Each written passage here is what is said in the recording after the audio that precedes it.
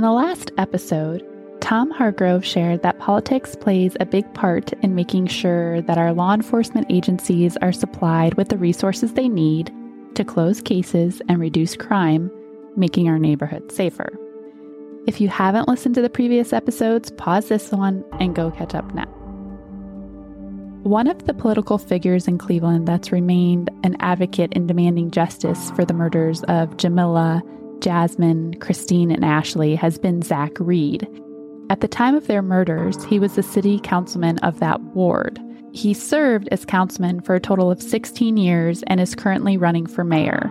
I sat down with him to talk about their murders, the ongoing crime in Cleveland, and how he plans to address that challenge if he becomes Cleveland's next mayor. First of all, I want to say thank you, Chrissy, for allowing me this opportunity to speak to you about a very important issue, safety in the city of Cleveland. My name is Zach Reed. I grew up in the Mount Pleasant community. Started my political career at John F. Kennedy, the greatest high school in the history of high schools. John F. Kennedy, where I was elected president of my school. Then I went on to college in San Francisco, California. I came back to Cleveland, Ohio after college. I worked for the governor of the state of Ohio for 11 years with the Ohio Civilian Conservation Corps. My job there was to hire young people between the ages of 18 to 24 to work on conservation and beautification projects throughout the state of Ohio. We got a grant thanks to former Congressman Louis Stokes to take young people between the ages of 18 to 24 out of the public housing developments in the city of Cleveland, put them in the Conservation Corps for 6 months, train them, the whole lights, job readiness, and then we would put them into local unions throughout the Cleveland area. We were very successful here in Cleveland. City of San Francisco, they obtained the same grant. So I and others were asked to come to San Francisco to help rebuild the San Francisco Housing Authority. At that particular time, it was considered one of the worst housing authorities in the entire nation. So I went out there thinking I was going to be out there for 6 months. I ended up being out there for 4 years, from 1996 to 2000. But we were very successful. We went from one of the worst housing authorities in the nation that in 1 year to one of the most improved housing authorities in the entire nation. Came back to Cleveland in 2000. I was appointed to city council in 2001. I won my election in 2001. I have the distinction of being the only African-American male to ever be a Stokes in the history of the city of Cleveland. I ran against Congressman Louis Stokes' nephew and the first African-American mayor of a major metropolitan city, Carl B. Stokes' son, Cordell Stokes. We've gone on to be good friends, and we talk regularly about politics and things that happen in the city of Cleveland. I spent 17 years as a Cleveland City Council person on the southeast side of the city of Cleveland. I represented the Mount Pleasant community, the Union Miles community, and Mill Creek Slavic Village community for 17 years. And then I left after I ran for mayor in the city of Cleveland in 2017. Came up a little short, got 41% of the vote, 25,000 votes. Then left city council. Just finished a 3-year stint with the Ohio Secretary of State's office, Mr. Frank LaRose. I was his minority affairs coordinator. I traveled throughout the state of Ohio on his behalf, speaking to minority businesses, organizations, and individuals about ways that we could help them either start a business, maintain their business, or grow their business. So I traveled from Cleveland to Toledo to Youngstown to Columbus to Cincinnati to Dayton, Akron, across the state of Ohio, speaking to minority businesses, individuals, and organizations about ways that we could help them. And then on March the 12th, I decided to leave Secretary's office to run for the mayor of the city of Cleveland. So I'm a candidate for the mayor of the city of Cleveland. There are 17 elected Cleveland City Council members representing the 17 wards of the city of Cleveland. Each ward has approximately 25,000 residents. Council members are elected to serve a 4-year term. It's an important role in our communities, but not everyone understands what that role actually is, so I asked Zach to explain it. I want to make it simplistic. It's you can call it a mini mayor. As a matter of fact, in Cleveland, they do call it a mini mayor because unlike other cities, we literally have a budget of our own. So every year we get block grant from the federal government, and the city gets that block grant funding. And a portion of that block grant funding is divided among the 17 members of Cleveland City Council to be able to help and assist the people in your ward, in your community, in the neighborhood, to help either businesses, residents, organizations, to help you be able to improve the quality of life for the people who live, work, and play in the city of Cleveland. It's pretty much a liaison between the wards and City Hall. As you call me an advocate, you're an advocate for the people in your community, whether it's a religious group, whether it's a nonprofit group, whether it's a resident in the community, you're a voice for the people in the ward that you represent. In my case, I took it a lot further than just my ward. I was talking to a lady who was in Huff, and she said, I remember I called you up, and she said, I explained to you I'm not in your ward, but somebody said he will help you anyway. And subsequently she said, you did help me, even though I was not in your ward. And she said, that's why I'm supporting you as mayor of the city of Cleveland. As Zach mentioned, he ran for mayor in 2017, but lost. I asked him why he's running again and why he believes he can make a difference in the city of Cleveland. Well, I love the city of Cleveland, and I love the people in the city of Cleveland. And this city has been good to me and my family. This gives me an opportunity to give back to the city that I love so much. The mayor of the city of Cleveland is the second most powerful political figure in the entire state of Ohio. And I want to be able to take that power, harness that power, and be able to go to each and every ward in this city and let them know that we're going to help you, we're going to assist you, and we're going to take this city to the next level. I always use the analogy of LeBron James. I truly believe if you talk to LeBron, he would say, every year I knew we were going to make the playoffs. He made the playoff again this year. But he would always say when he was in Cleveland, we made the playoffs, now it's time to go to the next level. The city of Cleveland has been in the playoffs for far too long under the present administration. Now it's time to go to the next level. Now it's time to win the championship. And I know with my experience and my leadership qualities and my vision for the city of Cleveland, I'm the best candidate to take us to that next level and for us to win a championship. I asked Zach how he plans to take Cleveland to the next level. I also asked him to share why it's important for people to be paying attention to what's going on in their communities and why they should be involved. I think it's twofold. First of all, the leader in that community, whether the council person and when I'm mayor of the city of Cleveland, I think first of all, you got to be transparent.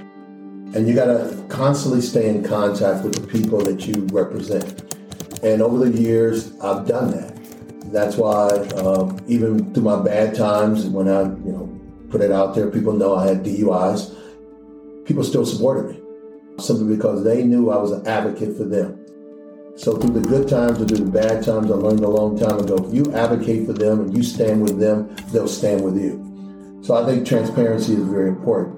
Every Saturday, I open my office on Kinsman Avenue. It used to be on 137, so that any resident with or without an appointment can come and speak to me in my office right on 137th and Kinsman. I'm taking that to City Hall. As mayor of the city of Cleveland, I'm going to open up City Hall every Saturday, so residents in the city of Cleveland, with or without an appointment, can come talk to the mayor of the city of Cleveland. Why is that important? I think it's important simply because if the CEO of Sherwin-Williams or Cleveland Clinic or University Hospital called up the mayor and said, I'd like to see the mayor, I guarantee you, Chrissy, that they will get their opportunity to see the mayor. I've always questioned, why can't Miss Brown that lives on 154th and Kinsman come see the mayor? She's got a problem.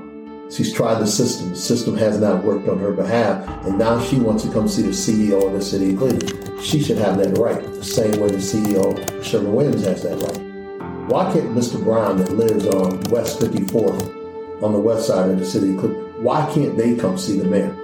They've tried the system. System has not worked. Problems still persist, and they want their problem resolved.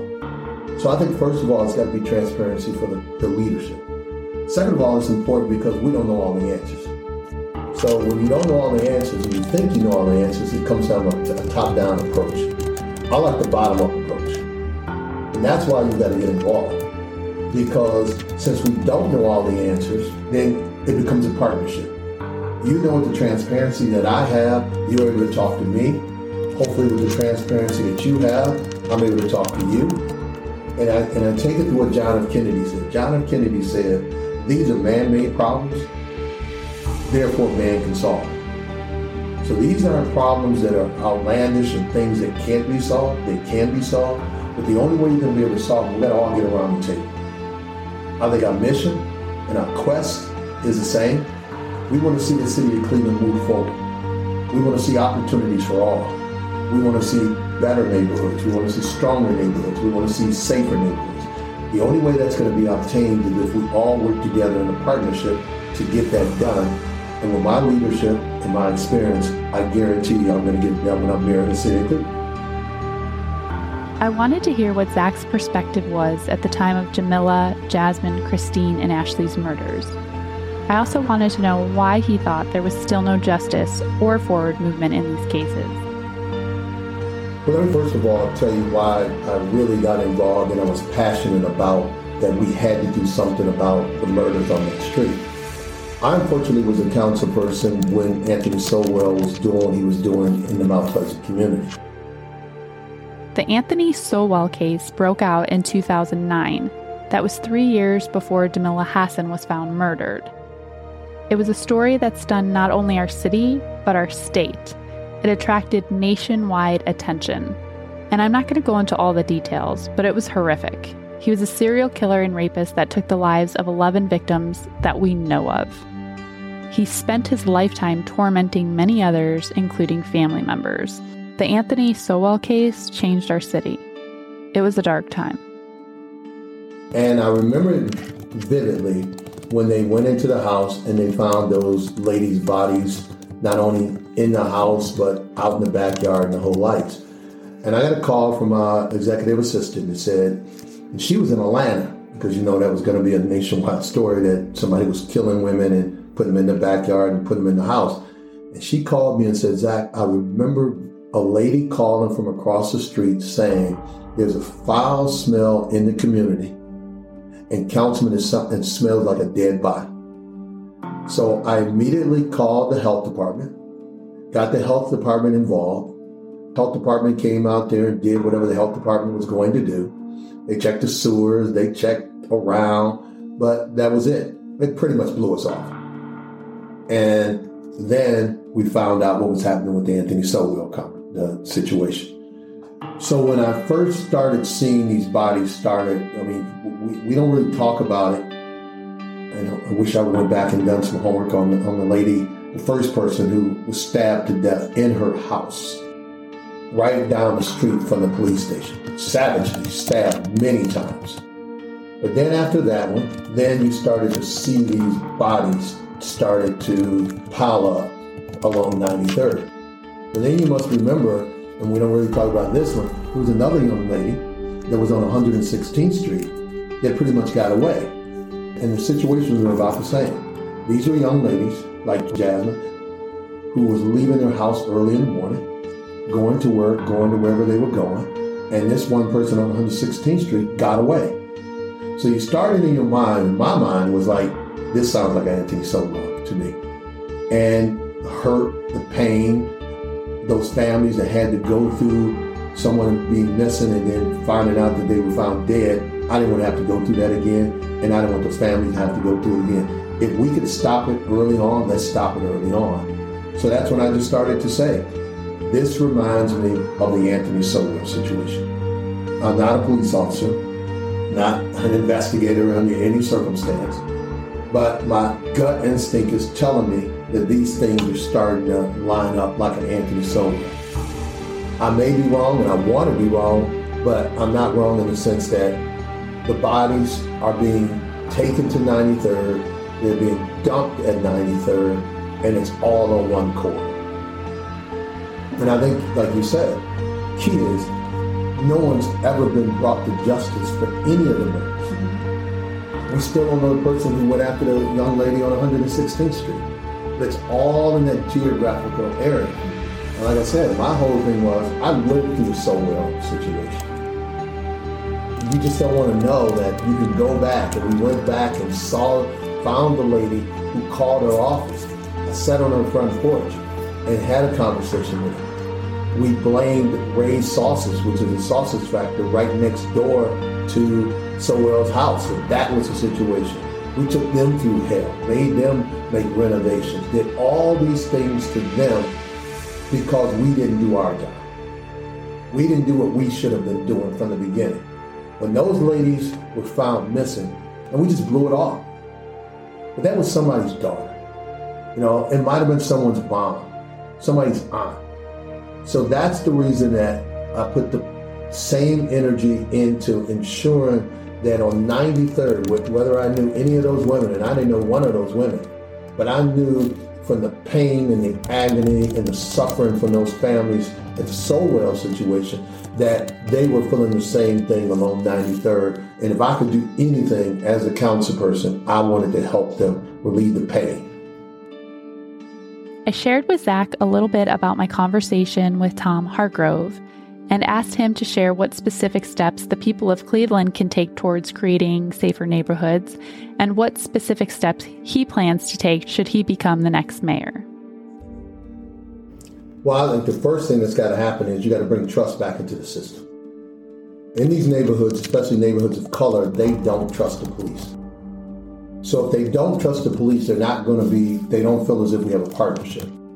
It goes back to what I was talking to you earlier about when we talked about the transparency between the mayor's office and the citizens that you represent. There has to be trust. And when you don't trust the police, then you're not going to help the police when those criminal activities are happening in your community. And that's why I've led this campaign, the last campaign and this campaign, in the fact that you got to reform the police.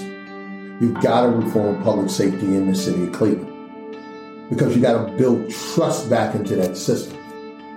So therefore, the first thing that's got to happen is you got to elect a new mayor, which I'm hoping to be that new mayor. Second of all, you got to change the police chief. I mean, you cannot continue to have a police chief at the top of the totem pole that is basically resigning to the fact that every year we're going to have 100 homicides in the city of Cleveland. You know, we're going on our 10th consecutive year, 100 homicides in the city of Cleveland. Unacceptable. And they talk about it just being COVID. This problem was a problem in the city of Cleveland before COVID. The FBI has deemed the city of Cleveland the 5th most dangerous city in the entire nation. That is unacceptable. So the first thing you got to do is you got to put community policing back into the system. Not just talk about it. You got to give the police officers the resources that they need to be able to go back out to that community, build that trust between the citizens that they're supposed to protect and serve, and you got to give them the resources to be able to do their job. They don't have it right now. Secondly, you got to have a mindset that we're not going to be able to police our way out of this problem. So therefore, what you got to do is you got to put other elements into the system itself. First of all, I've said, police don't need to go to every call in the city. But we do. We send them to every call. If it's mental health, we send the police. If it's homelessness, we send the police. If it's someone walking down the street that we don't know and trust, we send the police. To me, we got to stop that because police have to do a policing job. But we're asking them to do all the jobs. So that's first. So you got to put community policing back into the system. Secondly, you got to give them the resources and the manpower to do their job. I mean, the fact that we know, and this goes back to the Sowell situation again, you know, it's like a bank robber. I tell people, I use the analogy all the time. John Dillinger kept robbing banks until John Dillinger got caught. Killers keep killing until they get caught. Sowell was going to keep doing what Sowell was going to do until he got caught. How does he get caught? He gets caught by people in the community. How did he get caught? The people in the community who suddenly went to that house and said, there's a situation here, and then they called the police, and the police finally went back out there. Probably could have done it the first time, but they at least did their job and went. But it was people in the community that saw what was happening, They went to the police and the police came and did their job. People of the community. Did you hear that? It took the people of the community paying attention and holding those in authority accountable in order for action to be taken. If you know something about the crimes of Jamila, Jasmine, Christine, or Ashley, it's time to come forward. I know that there are people that have information. I know that there are people that know what happened. I know there are people that can help the detectives make progress on these cases. Please, on behalf of their families and their loved ones, it's time to come forward. But it was people in the community that saw what was happening. They went to the police and the police came and did their job. When that happens, you've got to have the manpower.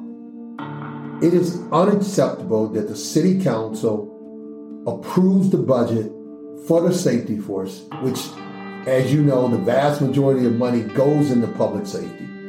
And you say that you're going to hire X amount of police officers and you're going to hire X amount of homicide detectives, then you never meet that level. That's unacceptable. So therefore, if you don't have the detectives and you don't have the trust with the people in the community working in a partnership, these criminals are going to continue to do what criminals do, because that's what they do. I remember one time my friend said, liars lie. That's why you call them liars. Criminals call criminals. That's why they call criminals. So you've got to give them the resources, the manpower, the technology, but you also, going back again, you got to have community policing and you got to have trust in that police department. And right now, that trust level is not where it needs to be. And I'm telling you, it's going to be the number one issue that I'm going to be working on besides public safety. I tell people, public health, public safety are the two main priorities when I'm mayor of the city of Cleveland. If people don't feel safe and people aren't healthy in your community, you're not going to be able to go forward. Zach mentioned the importance of addressing public health, and I wanted to dig into that a little bit. There are a lot of complex layers to the challenges we're facing here in Cleveland. Every layer is important, yes, but one that I think is critical to address right now is mental health. It plays such a big part in the poverty, homelessness, and rising criminal activity that we've been facing. If we're not willing to address that complex layer, we're not going to ever make progress. I asked Zach what his action steps for addressing public health look like. It looks like that we've got some good organizations in the city of Cleveland that we should bring to the table to say to them, okay, what do you need? You know, I've talked to you about the fact that we were able to go from one of the worst housing authorities in the nation in San Francisco to one of the most improved. How did we achieve that in 1 year? We achieved it by listening to the people in public housing. Remember my boss said to me, he said, it was a daunting task. I was like, you go out here, you see all these units, they really are deteriorating, they are falling apart, people are lost hopelessness. How are we going to get this done? He said, we're going to do it the same way you eat an elephant, one bite at a time. And he said, we're going to listen to the people in those communities. Why are we going to listen to the people in the communities? Because he said, we come here from 9 to 5.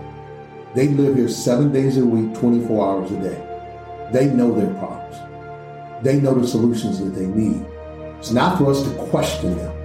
It is for us to give them the resources to be able to work in a partnership with us so we can improve public housing.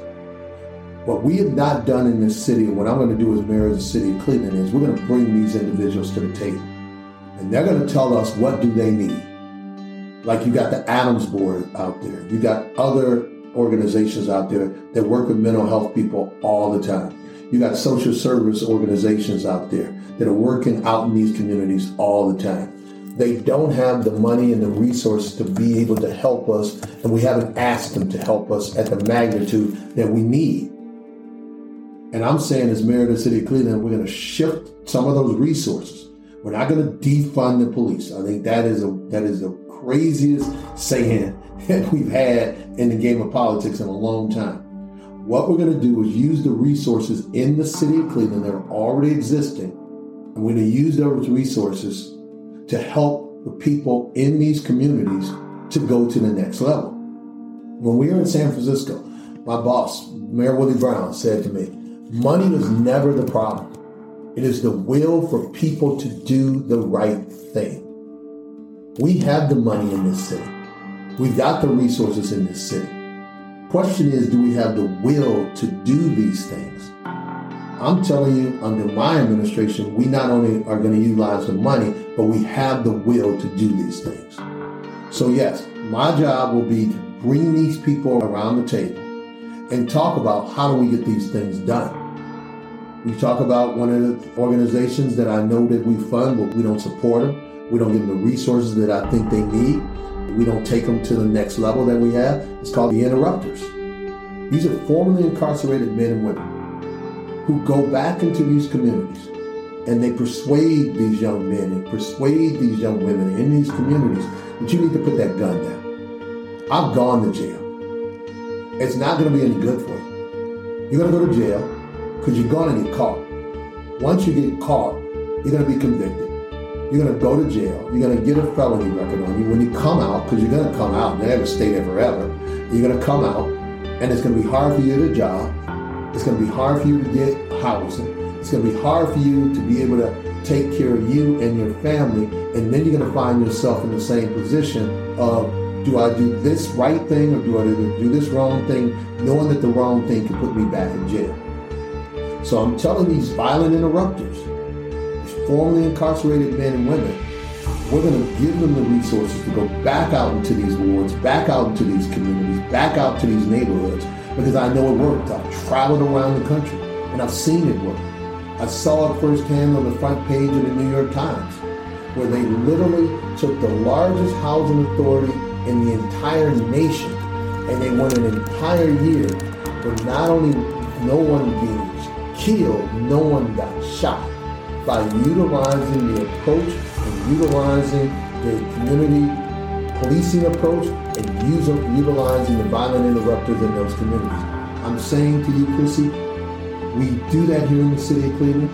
You will see a dramatic reduction of violence in this city. And you will see those wards, those disadvantaged wards, those wards that we have not invested in, you will see those wards grow and prosper like we've seen other wards grow and prosper in this city of Cleveland.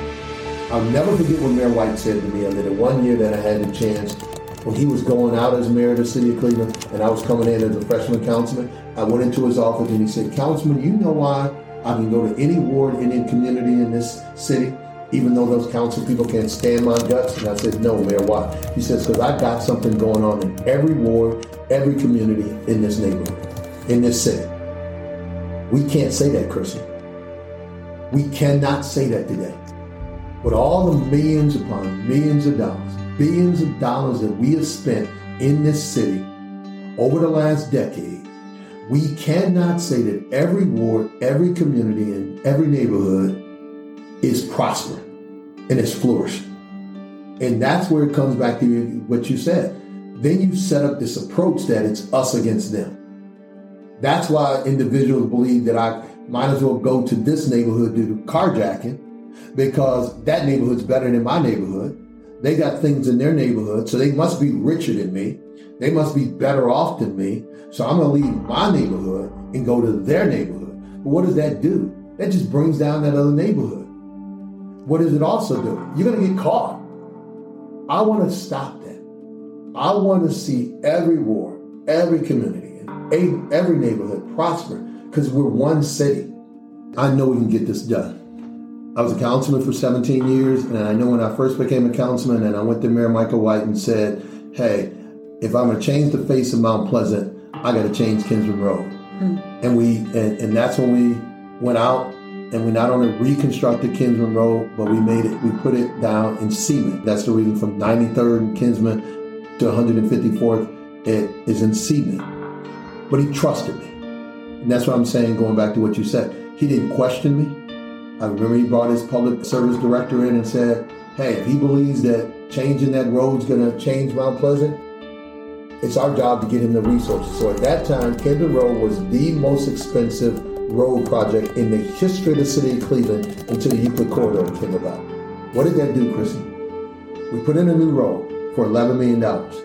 We got a brand new school, A.J. Rickoff, the third school built in the city of Cleveland. We got a brand new office building, the county building on 139. We built a brand new senior high rise on 138th and Union. By Mayor White trusting that a councilman knew his ward, and if you gave me the resources to fix this road, then other things would happen.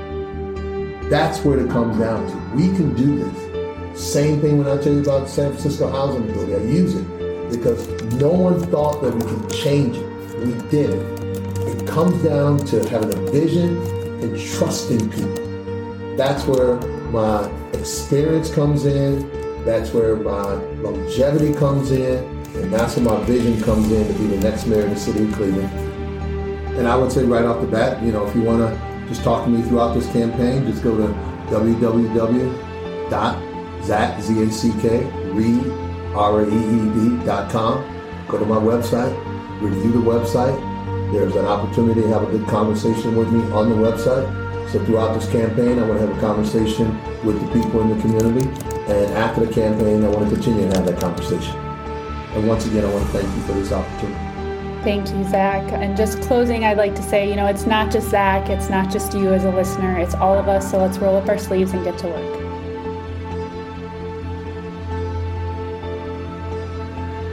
Cleveland, you have an election taking place on November 2nd of this year. You have the opportunity to cast your vote for the next mayor.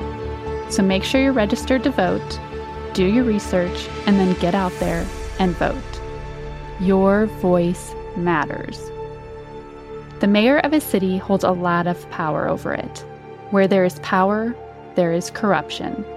As the people of that city, it's our responsibility to make sure that power is balanced and allocated properly as we see fit.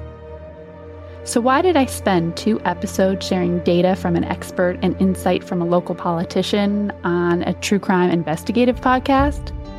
Because I believe it's important information that will help us take strides towards solving these cases, aid in preventing future crime, and bring us together as a community. Knowledge is power, and we have the ability to use that power as citizens to influence the changes in our communities. As Zach said, it takes people of the community to care enough to step forward, use their voices, and set change into motion. I'm going to say it again. If you're listening to this right now, and you know something about the murders of Jamila, Jasmine, Christine, or Ashley, we're asking you to come forward with that information. Even if it's something small, even if you think it doesn't matter. Someone knows something, and these beautiful souls deserve justice.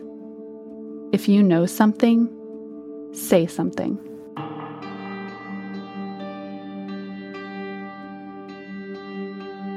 To be honest with you, totally honest, it's been almost 2 years.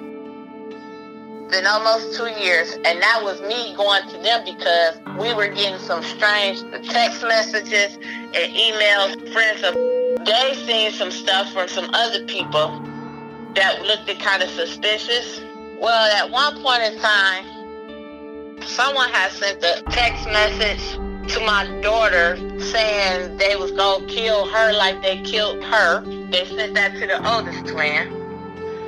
It was a text between some friends that knew something about what happened. They mentioned her and they was like, said something about her killing and something like that. This is possibly someone that knew her. Exactly. And we copied it off the phone and took it up there and showed it to the police. But after that, we ain't heard nothing else. Nobody has called. Nobody has done nothing. And when I do call, they just come talking about, we ain't got no new information, and that's all they say. I think something like that I was there when they called him, because they called him on the street where I was at, and like, my mother had talked about that, like not, meeting strangers and stuff like that, so I knew whoever had killed her wasn't a stranger, it was somebody that we knew. when we was going through the abandoned houses, trying to look for her. Every time we would get closer to where her body was discovered, we'll have a random person call our phone number and have us go in a different direction because we put flyers up on the pole. We believe it was him that was tearing the flyers down, because what other person would do that? So we believe that he definitely had someone calling us to try to get us away from her, because not too long after he came out of jail, the coincidence, she went up missing. And I really feel in my heart that it's either he did it or he had someone do it for him.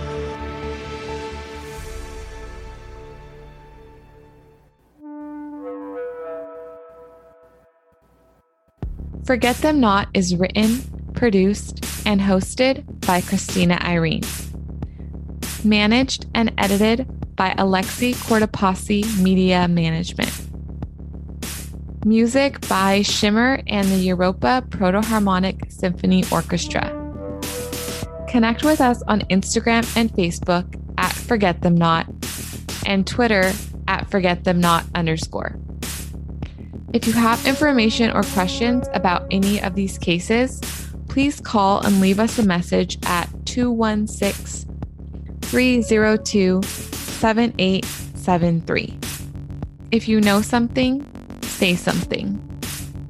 Special thanks to our guest, 2021 Cleveland mayoral candidate Zach Reed, for taking the time to share his experience and vision with us. Best of luck to you, Zach. Thanks for tuning in to Forget Them Not.